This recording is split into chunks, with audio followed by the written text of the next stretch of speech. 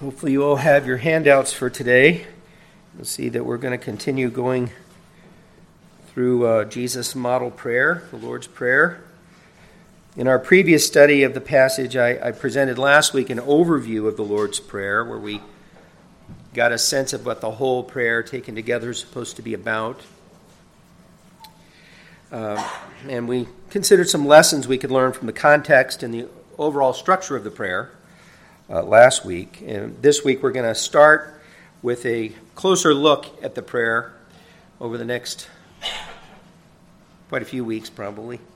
We're going to take each part of the prayer and look at it, the opening address today and then each of the petitions in the prayer, in order to try to help ourselves not to commit one of the sins, if you will, that we spoke of last week. And that is that we've gotten so used to the prayer, we say the prayer, we don't actually pray the prayer. And so the goal of this study is to make us think about each part of this prayer that Jesus taught us to pray, why it's important that he wants us to pray these things. And so we'll be taking in other scriptures along the way to help inform us on that as well, so that when we utilize this prayer, hopefully we'll do it in a more thoughtful way. Well, before we get into it, as always, I feel the great need to pray, because we can't teach the Word, and I can't and you can't be a good hearer of it without dependence upon the Holy Spirit. So let's pray. Holy Father, we come recognizing as always that we cannot understand your Word as we should, let alone proclaim it faithfully, without the work of your Holy Spirit in our hearts, illuminating our minds, opening our eyes, giving us ears to hear. And so we pray, Lord, that you would fill us with your Spirit this morning anew and enable us to grasp what it is that you intend us to learn through the Scriptures today. Help us to hear your voice through your word today. And if there are any here who do not know you, we pray that you would do for them what you've already done for us who do know you, that you would open their eyes, that they may see and enter the kingdom, that they may see Jesus for who he really is and bow the knee to him as Lord and Savior, trusting in him alone through his death on the cross, his resurrection from the dead, his sinless life, trusting in him alone to save them, and accepting the free gift of forgiveness and everlasting life from him. We'll give you all the glory for what you do in answer to these prayers, convinced more and more each day in every way that you alone deserve all the glory for anything good in this world or in us. We pray these things in the name of our great God and Savior, Jesus Christ. Amen.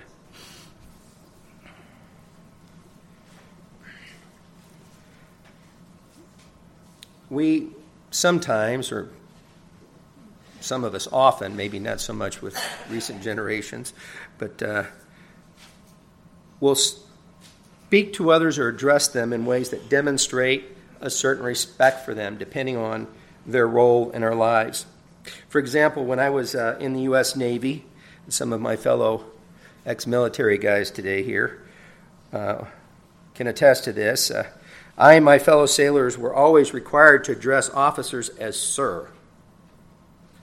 It was a title of respect, even though sometimes we found it was somewhat difficult to address some officers as sir if they weren't very easy to respect because of their actions or attitudes. A similar example of using certain forms of address as a matter of respect would be the way that most parents expect their children to address them, and so they don't allow them to call them by their first names. Most parents. They don't think that such a familiar manner of address would properly express the kind of respect children should have for parents and their role as parents. Why do we do these sorts of things? Well, it's because the way we address someone often indicates what we think of that person. Or that, in the case of the military, the office that person may hold. So it is with the way we address God. The way we speak to him indicates what we think of him. And whether we would like that or not, it works out that way. How we address him and what's in our hearts when we address him reflects what we think of him. And this is why I think it's appropriate for us to spend our time this morning focusing our attention upon how Jesus taught us to address God in prayer. I'm going to go through and read all of the Lord's Prayer with you, and then we'll focus just on that opening address, Our Father in Heaven. But to get the prayer in our minds once again, we'll begin reading in verse 9 of Matthew chapter 6. In this manner, therefore, pray, our Lord Jesus said, Our Father in heaven, hallowed be your name. Your kingdom come. Your will be done on earth as it is in heaven. Give us this day our daily bread. And last week I pointed out how this indicates, along with a similar prayer that we saw in Luke, indicates that Jesus gave this prayer as a daily prayer. It's the kind of things we should be praying daily for, right? In other words, when we pray every day, we should be thinking of God as our Father in heaven, for example. Not just, give us this day our daily bread. And he goes on to say, and forgive us our debts as we forgive our debtors. And we saw last week that means Jesus expects that we need to be forgiven every day. And we need to be forgiving every day. And do not lead us into temptation, but deliver us from the evil one. Every day is going to be a spiritual battle, right? And we need God's help. For yours is the kingdom and the power and the glory forever. Amen. And so we've seen, just by rehearsing this, there's a lot to cover in the coming weeks, but we're going to focus here on just that opening address, as I said, where Jesus says, Our Father in heaven. And there are three observations to be made about this opening address, and it's just by emphasizing each part of it that I want to make the points. First of all, that God is our Father. That's very important. Secondly, that God is our Father. He's not just my Father, he's your Father, right? It's our Father. And thirdly, that God is our Father in heaven. And that has some importance for us as well that we often don't stop to think about. We're so used to saying it, we don't stop to think about what it means. And that's what we're going to do today. We're going to stop and think about what each of these things really mean when we say them. Why it's important that we say them. So first of all, there's the fact that God is our Father. This is important to Jesus, that we address God this way. Now, calling God our Father in this way is definitely a new emphasis that came with Jesus' teaching. This wouldn't have been a common way of addressing God in prayer amongst the Jews of his day. Even though there's a concept of a fatherhood of God in the Old Testament, they didn't address him that way. This is something that Jesus sort of did and taught his disciples to do that would have been unique. D.A. Carson, I think, correctly notes that, quote, the fatherhood of God is not a central theme in the Old Testament. Where father does occur with respect to God, it is commonly by way of analogy, not direct address. Not till Jesus is it characteristic to address God as Father. This can only be understood against the background of customary patterns for addressing God. The overwhelming tendency in Jewish circles was to multiply titles ascribing sovereignty, lordship, glory, grace, and the like to God.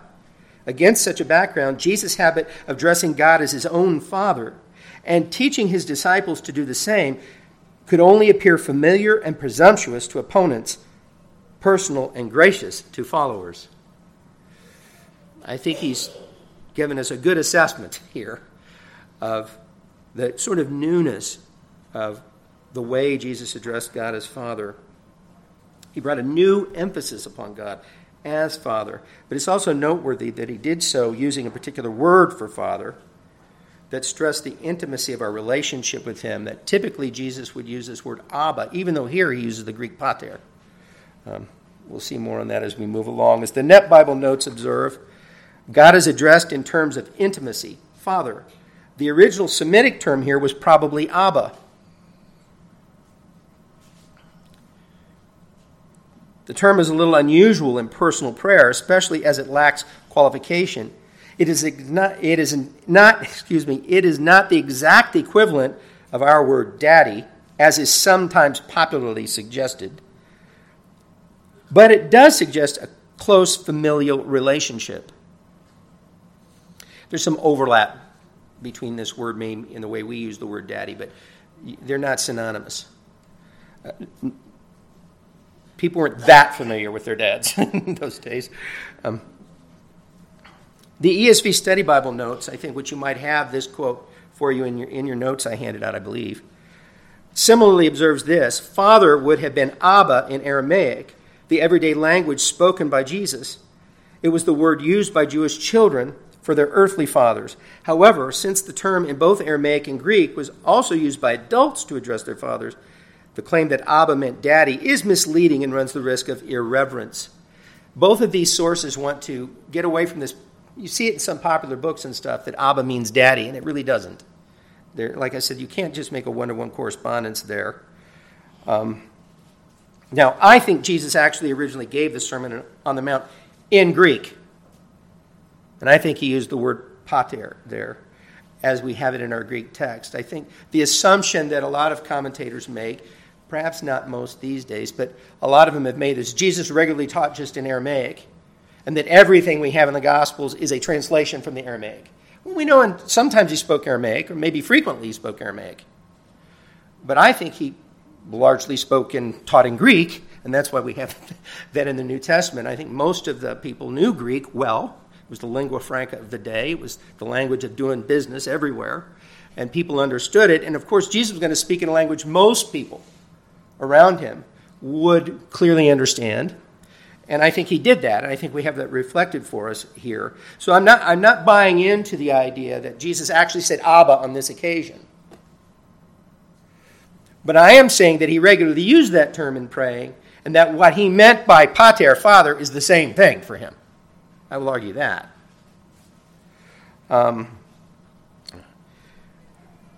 We know that Jesus used this term as an address to God, and when he spoke and prayed in Aramaic in particular. We know this, for example, from Mark chapter 14, where we read, "Then they came to a place that was called Gethsemane," and this is Mark 14:32. "And he said to his disciples, 'Sit here while I pray.' And he took Peter, James, and John with him, and he began to be troubled and deeply distressed. Then he said to them, 'My soul is exceedingly sorrowful, even to death. Stay here and watch.'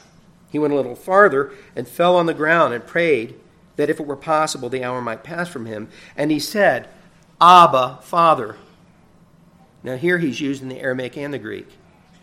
He said, "Abba, Pater." All things are possible for you. And I'm arguing that these two terms are equivalent for Jesus in the way he uses them. "Take this cup away from me. Nevertheless, not what I will, but you will." So, even though I'm saying that Jesus used the Greek word, I'm saying he meant by that Greek word what he would have meant by the word Abba as well. That it takes that force for him. And then it should for us as well. When we use the word Father, we should mean, when we use the word Father in address to God, what Jesus meant when he spoke of Abba, Father. That's what we should mean. That's why I'm getting into all this. I'm trying to look at how Jesus spoke and what he meant when he used this term so that we can understand what he wants us to mean when we use it. And of course, the apostles taught us to use this term and think this way, following after Jesus. For example, Paul wrote to the Romans in Romans 8, verses 14 through 16, "For as many as are led by the Spirit of God, these are the sons of God. For you did not receive the spirit of bondage again to fear, but you received the spirit of adoption, by whom we cry out, 'Abba, Father.'" The exact same thing that Jesus said in the Garden of Gethsemane, we say. Paul didn't say Abba, Father, just on his own here. I think he's reflecting Jesus' usage. The Spirit himself bears witness with our spirit that we are children of God, and if children, then heirs, heirs of God, and joint heirs with Christ, if indeed we suffer with him, that we may also be glorified together. And the point here is that we get to address God as our Father in the same way that our Lord Jesus did. he cried out to God in Gethsemane. He cried out, Abba, Father. And Paul says we cry out the same thing. And whenever we do that, it's because the Spirit is working in us.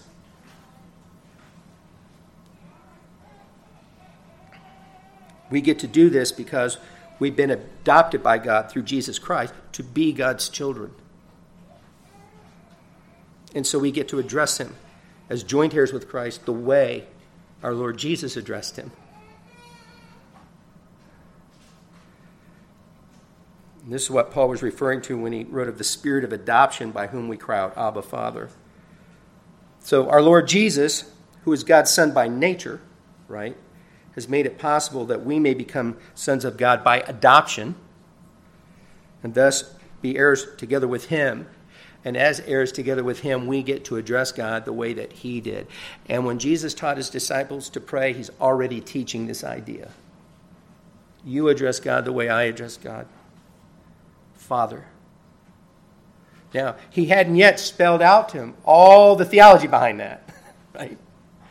We get to read that because we know what he taught the apostles and what they went on to teach.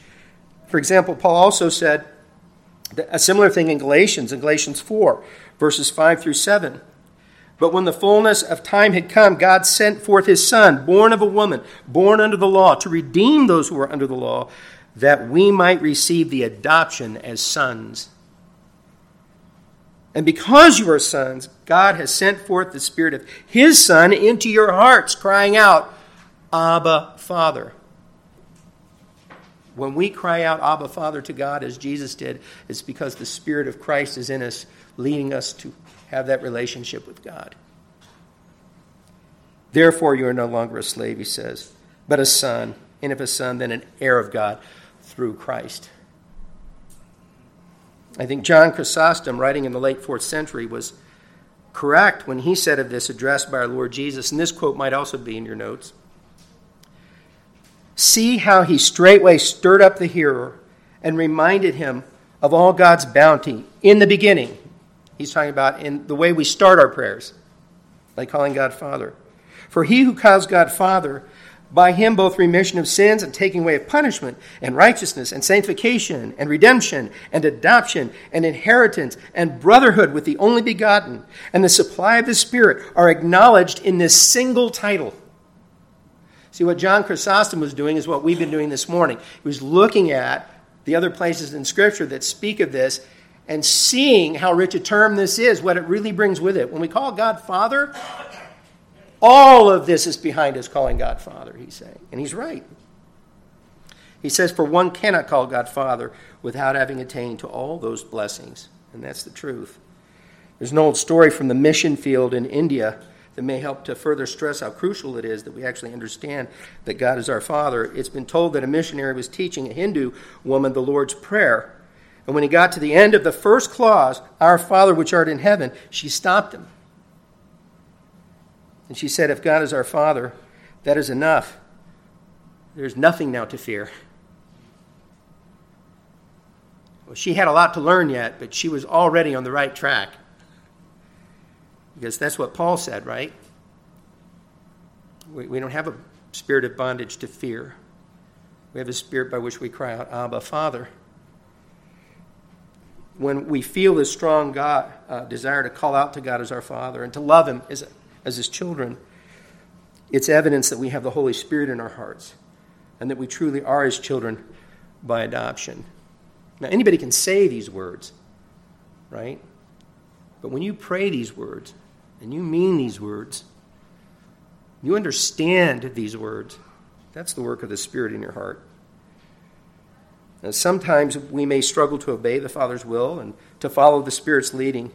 But if we still possess a deep desire in our hearts to call out to God as our dear Father in Christ, then that's the Spirit's witness to us that casts out fear. You know, I've talked to people who are struggling with assurance of salvation, and because they've maybe fallen into some besetting sin, or God has kind of pulled back his reassurance a little bit as a disciplinary measure maybe, and they're struggling, and they're saying, I'm worried I'm not even a Christian, and I remember one guy that I talked to repeatedly about this. I said, well, then maybe you should just quit praying. Maybe you should just give it up then. Not meaning for him to do that, mind you. He said, well, I can't do that. I said, why not? Well, I can't. Why not? Well, I don't know. Well, I know. You can't because you have the Spirit of Christ in you. And you have to keep going back to God as your Father. You can't help yourself. So in the midst of all your doubt, you cannot quit believing. You cannot quit calling out to Him. Why? Because the Spirit's working in you. And the very reason you're going through this trial is so that you can see that.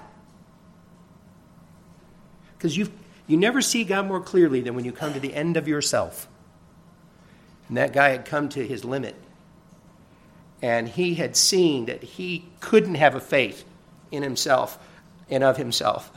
That if he was going to trust in God, it had to be the Spirit's work in him. And I was pointing out to him, because of this trial, you're seeing the Spirit's work in you. Why can't you, in the midst of your doubt, quit believing? Quit calling out to God as your Father. Crying out, Abba, Father. Why? It's because the Spirit of God is working in you. That's why. And then he started to get reassured. See, he needed to see the difference between what he could fake and what could only be done by the Spirit in his life. And that's what Paul, the kind of thing he has in mind when he says these things to us. We call out to God with sincerity, Abba, Father, through all of our trials. Why? Even when we doubt. Why do we do that? Because the Spirit of God is sustaining us. That's why. Because we're God's children, and we can't help it. We have to call out to Him as our Father. What else are we going to do? Like Peter said to Jesus when so many people left. He said, are you going to leave as well? And he says, where else can we go? You have the words of life. Sometimes all that we have to hang on to is the fact that we can't quit hanging on. And that's God's work in us through the Spirit by which we cry out, Abba, Father. As Jesus taught us to do through His example and through this prayer. So this is the Spirit's witness to us that we are heirs of God the Father, and that a great inheritance awaits us in heaven, as Paul teaches. And these are important ways in which the Holy Spirit brings us comfort in all of our trials. Now, the fact that God is our Father and that we may address Him as our Father also reminds us of His great love for us, as the Apostle John reminds us in 1 John 3:1. Behold, what manner of love the Father has bestowed on us that we should be called the children of God. Every time we address God as our Father, we should be remembering just how much He loves us. That we get to call Him Father. We get to be His children. And of course, because God thus loves us as a Father, His love for us precedes our love for Him. I know in my own life, when my children were born, I already loved them. Right? And their love for me has always been a response then to my love for them.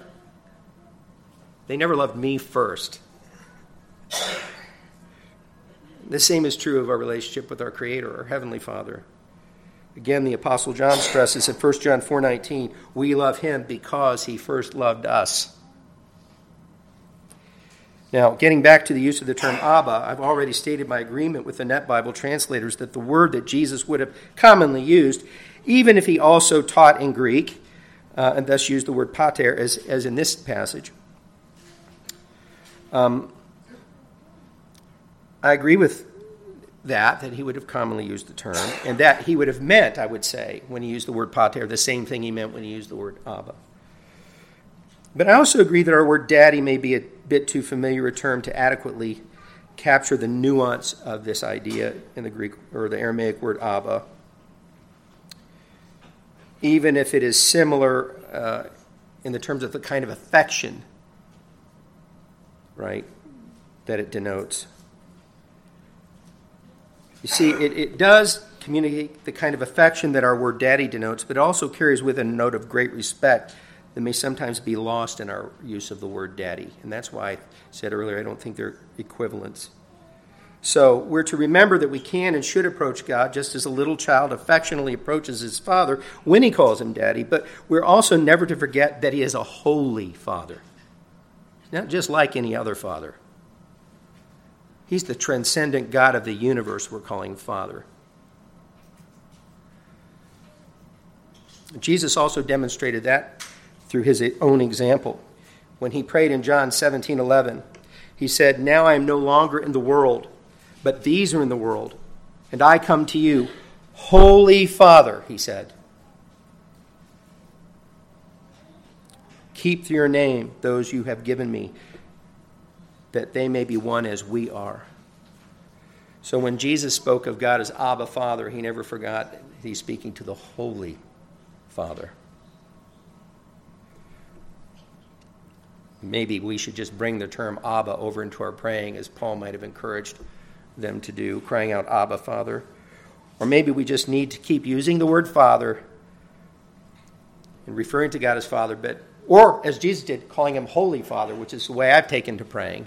I typically address God as Holy Father, so I can remember that he's not just like any other father I'm speaking to. But we certainly need to have, when we speak of God as our Father, these nuances in mind. This kind of thinking in mind. It's the sovereign God of the universe we're addressing. And we get to call him Father. Behold, what manner of love the Father has given to us. With that in mind, we're ready to move on to the second point. Not only is God our Father, but God is our Father. Now, when Jesus says that we should address God as our Father and uses that plural pronoun, he's not just giving us a model for corporate praying, right?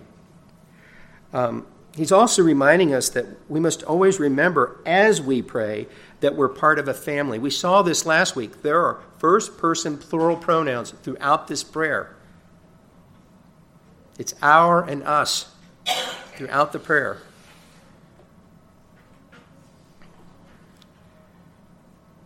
He wants us to remember as we pray that we are part of a family, as I said, that includes many brothers and sisters in Christ, and they all address God as their Father, along with us. I think that's important. It teaches us that we must avoid both the rampant individualism and the selfishness of our culture, in which one's own personal peace and affluence seem to have become the primary concern for most people. We must also remember that our relationship with God breaks down the barriers that we so often have with other people, including ethnic barriers. Everywhere in the world that Christians are taught to pray, "Our Father," is a reminder to all of us that we're one family in Christ. Remember, in this regard, Paul's admonition to the Galatians in Galatians 3:26 through 28, where he said, "For you are all sons of God through faith in Christ Jesus. For as many of you as were baptized into Christ have put on Christ. There is neither Jew nor Greek. There's neither slave nor free. There's neither male nor female. You are all one in Christ Jesus." What he's saying there is that the kinds of things that create barriers in our culture and cause people to look down on other people, those are gone in Christ. We all have the same status of sonship in Christ. And the interesting thing here is, and as an aside that it's hard for me not to point out, because it's such an issue these days, is that in some modern translations get away with this, and they don't like to speak of adoption as sons and want to speak of us being children of God through Christ instead of sons. But in the first century, sonship, an heir had to be the son, right? But Paul says, in this really countercultural way, women get sonship along with men. Paul is saying in Christ, women are elevated in a way that modern people who want to get rid of the sonship language are actually diminishing. Paul's saying that women with you are joint heirs with Christ and have this status of sonship in Christ and are heirs as a result, just like men. Now, he still teaches role distinctions, right? Men are the head of the home. They're supposed to be pastors, not women and deacons and so forth.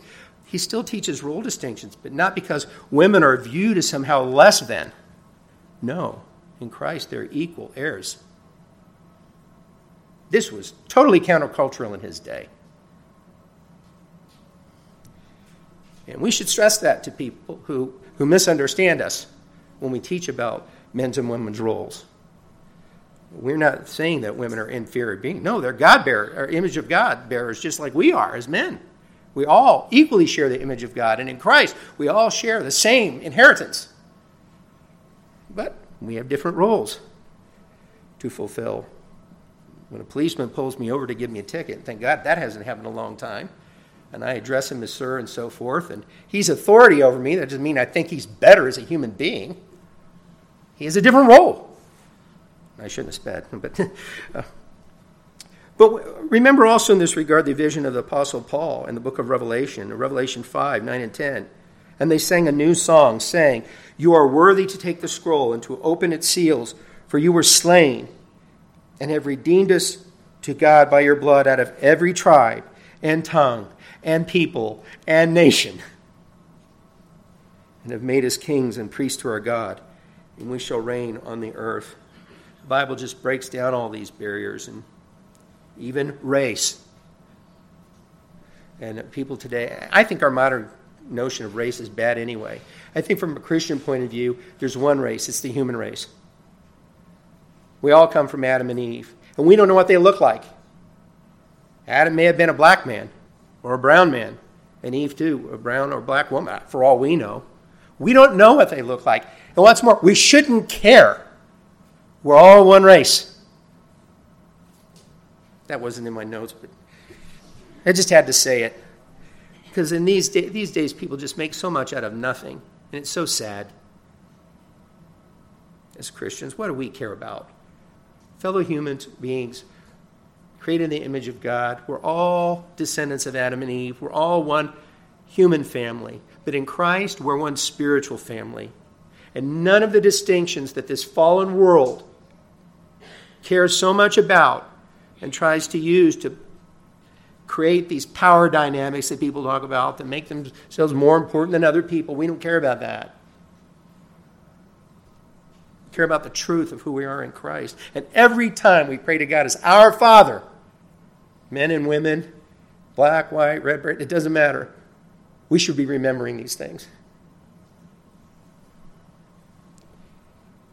He just doesn't care about that. We're all equally heirs in Christ. This last reference with its vision of our future in heaven, what it will be like, provides a good segue to our third and final point. And that is that God is our Father in heaven. And I think that this phrase reminds us of at least two things. First, we're reminded that God is transcendent. That is, that he exists far above all things. He's independent of all things. They depend on him, the existence of the entire universe. This is what our referred to God as our Father in heaven should bring to mind. I think William Hendrickson is insightful here when he writes, "Note also the combination of immanence and transcendence, of condescension and majesty. Our Father indicates his nearness.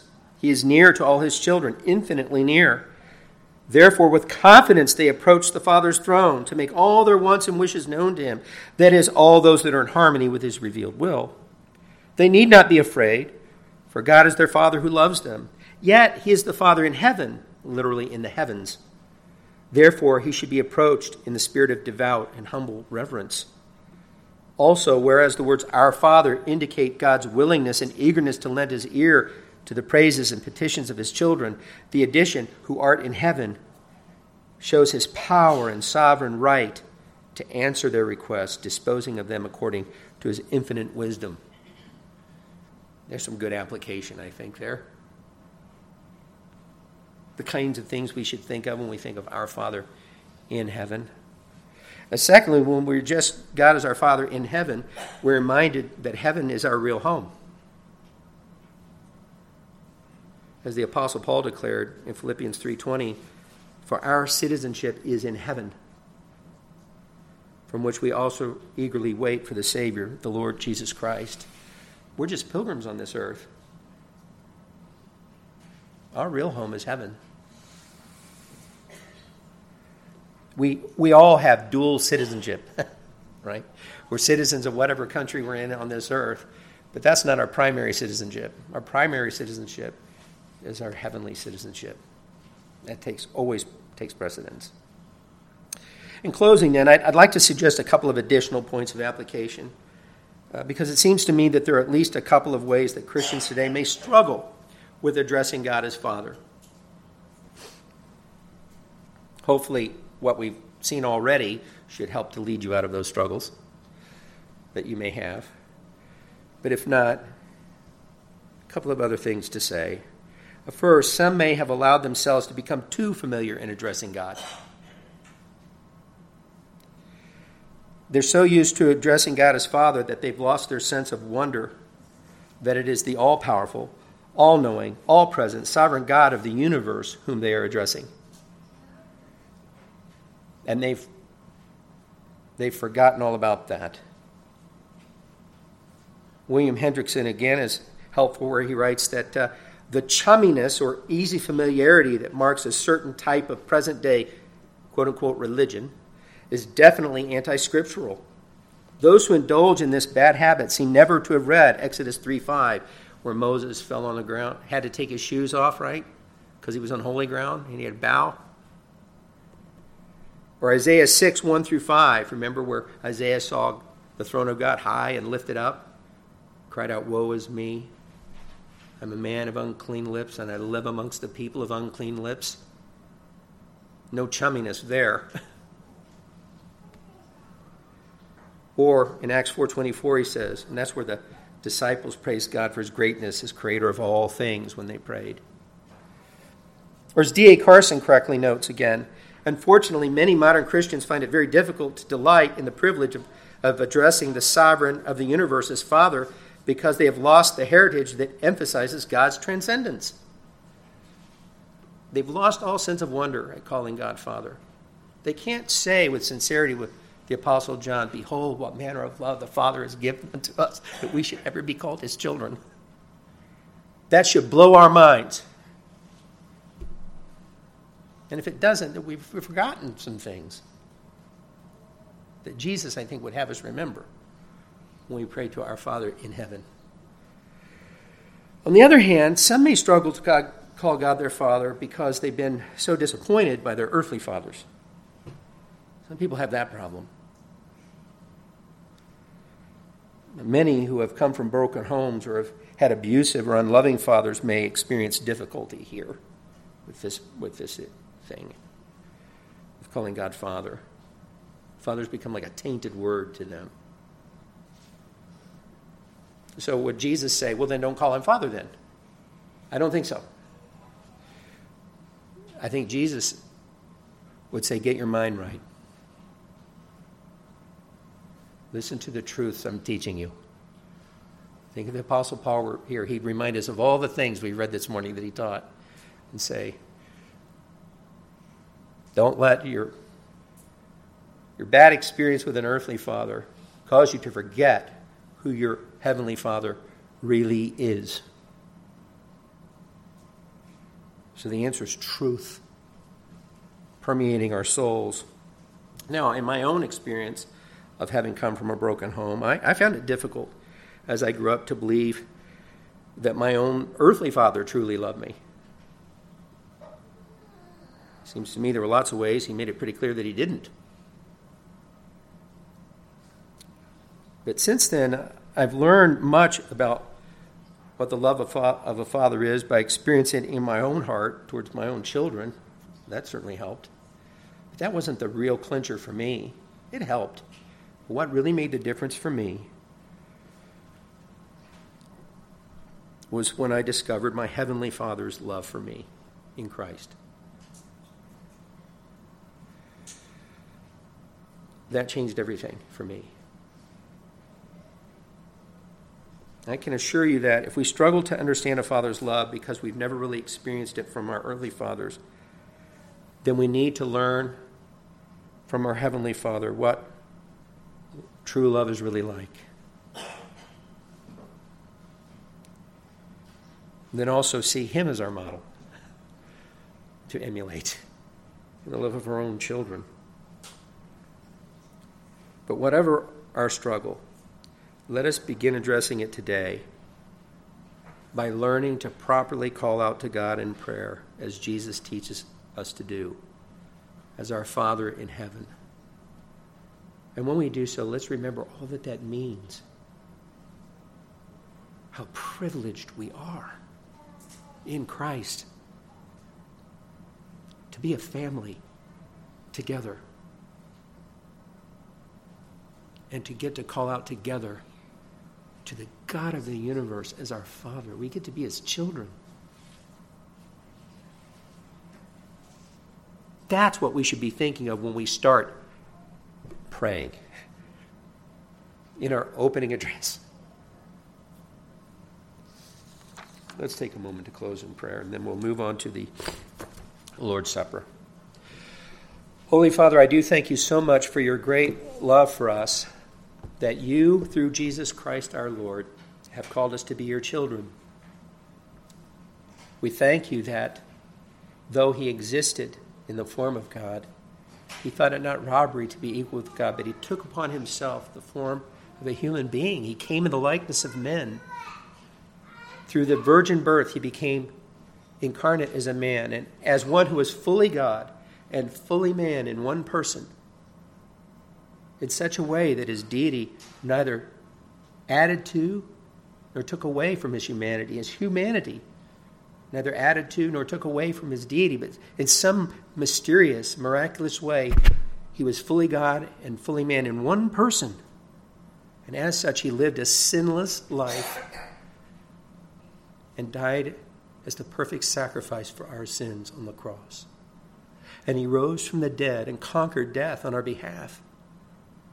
And he has offered us the free gift of salvation if we'll leave off trusting in our own efforts and trust in him alone.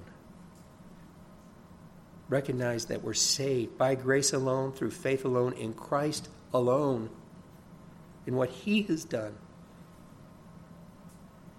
And Lord, that he has ascended to your right hand, where he ever lives to intercede for all of us who put our faith in him.